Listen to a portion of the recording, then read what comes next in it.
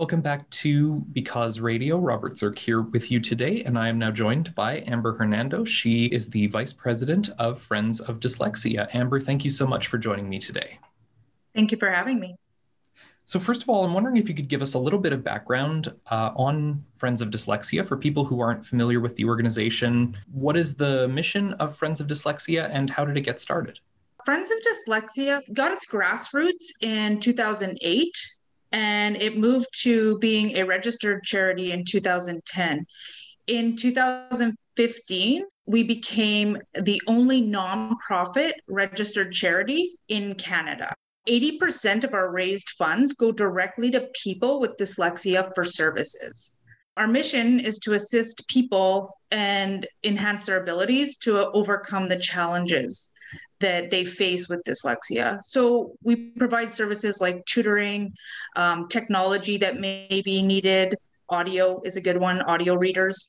I'm wondering if you can go a little bit more into detail about some of the different specific projects that have been offered through Friends of Dyslexia. We have a project that has been going on. It's the Winnipeg Kids Project. We believe that every child should have access to the tools and the accommodations that they require to succeed in life.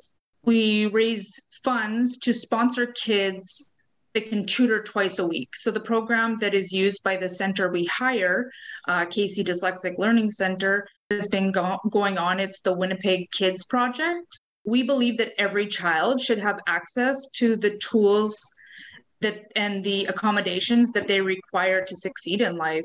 We raise funds to sponsor kids that can tutor twice a week. So the program that is used by the center we hire, Casey Dyslexic Learning Center, they use the Barton program, and that's a minimum of 2 times per week. Some families do find it challenging to find the financial means to pay for that. So our goal is to raise money so that we can sponsor kids through that program. We do have some programs where we'd like to, we haven't started this one. We're still trying to figure out how to work it out, but we're thinking of like EI programs. So we want to be able to help people that are unemployed, maybe train them to be tutors so that they can get back into the workforce. And tutors are very hard for the center that we hire to come by. It's not easy to tutor, and it is a lot of training. So that is a program that we're working on, is helping, maybe gathering people from EI programs that would want to tutor and learn and take the training to become a tutor for that center. We wanted to do a St. Teresa Point research project, and that was going to be testing kids in St. Teresa Point and tutoring them to see if we could change the way they read and spell so that they could move on to secondary school. We have actually just accomplished this program with Nelson House. So we are working with the center, Casey Dyslexic Learning Center, where unfortunately we're not providing any funding for them, but it is a project that we had in the makes and it is going through. So hopefully we can start earning funds for our charity, Friends of Dyslexia, so that we can get money in to sponsor. One of the problems that we struggle with is that dyslexia is not very well known in Manitoba or in Canada. Not a lot of people like to say dyslexia. And in fact, it affects 1 out of 5 people. So there are a lot of people that struggle with it. So what we try to do is throw these events like Cruise in the City, Halloween Hunt. And last year we had Gate Night at the museum. We throw these events to try and raise money and in the background create awareness about what dyslexia is. It sounds like awareness and education is kind of the biggest focus, and just making people a little bit more aware of the challenges that people with dyslexia face. And this month actually is Dyslexia Awareness Month in Manitoba as well. It is correct. Across Canada. So I believe it's Dyslexia Canada. They are doing a Light It Red. So they're encouraging provinces to get monuments lit up red. I believe our Winnipeg sign is being lit up red on October 23rd. So I am still trying to find out. I have seen some things back and forth saying that that's the case, but I'd like to confirm. So I believe our Winnipeg sign is October 23rd being lit red. It was done last year, and we tried to gather some people to meet there. And, it'd be nice if this year the group got bigger. became a little bit bigger than last year, and so on for years going forward. And one of those awareness activities you mentioned, something that also helps to raise funds for Friends of Dyslexia, is the Cruise in the City Halloween Hunt. A great way to kind of get out and explore the city, still maintain all the social distancing protocols that are in place. Tell us a little bit more about that and how it works. Yeah, actually, we did Gate Night at the museum last year, and we did it at the Human Rights Museum, and it was very similar. We gave them a list of questions, and they had to find displays throughout the museum, and then they received candy at every checkpoint. We wanted to do that again. However, the problem was that we knew social distancing was going to have to be our main priority here. How can we do this so everybody can have fun and be safe at the same time? So we decided to make it out of your car. So you drive up and you get your questions. Nobody has to get out of the car.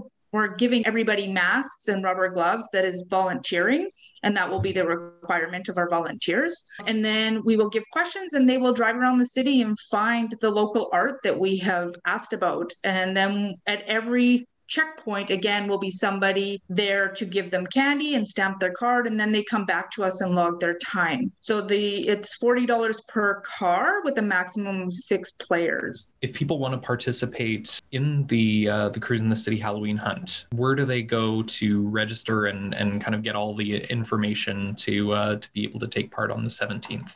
So we have Facebook and Instagram pages that have, it's under Friends of Dyslexia, that have the link to our Eventbrite page, or you can go onto Eventbrite and search up the name Cruise in the City Halloween Hunt and purchase tickets from there. So how it works is, in order for us to keep social distancing, we want everyone to pick a time slot. So you pick between 12 and 12:15, and that's when you show up and register, and then you carry on. And then the next group's from 12:15 to 12:30 and so on. So we've broken it up so that it's not everybody coming at one time. And so you just pick the time slot that you want to register, you register at that time and carry on. So Eventbrite, Facebook, Instagram, you can find the links on all of that stuff there.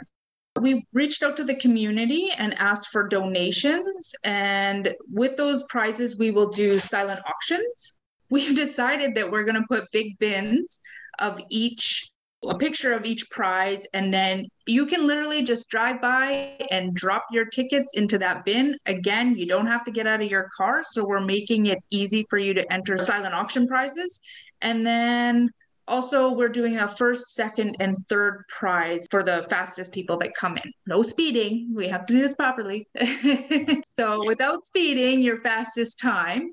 And we'll take the fastest time. We're doing first, second, and third prizes. Well, that sounds like a lot of fun. And so that is taking place on Saturday, October 17th. If people are interested in learning a little bit more about Friends of Dyslexia and the programs that it offers, where can they learn more about the organization? So they can go to our website at www.fodcanada.ca. There's lots of information on there. Contact us. You can call us. There's a number on there if you want to call and reach out, talk about financial help if you need, or just what are the warning signs will be on there. You can donate on that website as well. We have some links to places to get more information on dyslexia. If you need resources within our city, then there's links there. It's really nice to go on there and check out our warning signs, because I think a lot of people don't understand dyslexia, and that's a problem. Is a lot of people have that I'm stupid, I can't do it feeling, and it's awful because a person that is dyslexic has to have average to above average IQ. So they're smart. The problem is their reading and spelling don't match that. So if you're that person where you're smart, but your reading and spelling, you struggle, check out the warning signs on there and see. They go back as far as preschool, then they've broken into elementary, and then as an adult, high school and adult, sorry. So you can look at those and see if reading and spelling is bad and you answer 3 or more of those questions, then call us and ask us, and we can give you more information on dyslexia and show you what the next step is. We're just about out of time, but is there anything else you'd like to mention before we sign off? I just want to say a big thanks to the people that donated. the companies out there that donated. I know this is a hard time for people, and they stepped up and they donated anyways, even though it's a struggle for everyone. So big thank you to those that donated and those that come out. I don't know what Halloween's going to do. So I don't know if our kids are going to be able to go and trick or treat, but if you can make it out to this, that's great. And big thank you. Again, the Cruise in the City Halloween Hunt happens on October 17th. And if you'd like to sign up for that, or if you'd like to learn more about Friends of Dyslexia Canada, you can visit fodcanada.ca. I've been speaking with Amber Hernando, Vice President of Friends of Dyslexia. Amber, thank you so much again for speaking with me today. Thank you for having me. Because Radio is produced by the Winnipeg Foundation in partnership with 93.7 CJNU FM. If you'd like to listen to previous episodes or subscribe to our podcast, please visit becauseradio.org.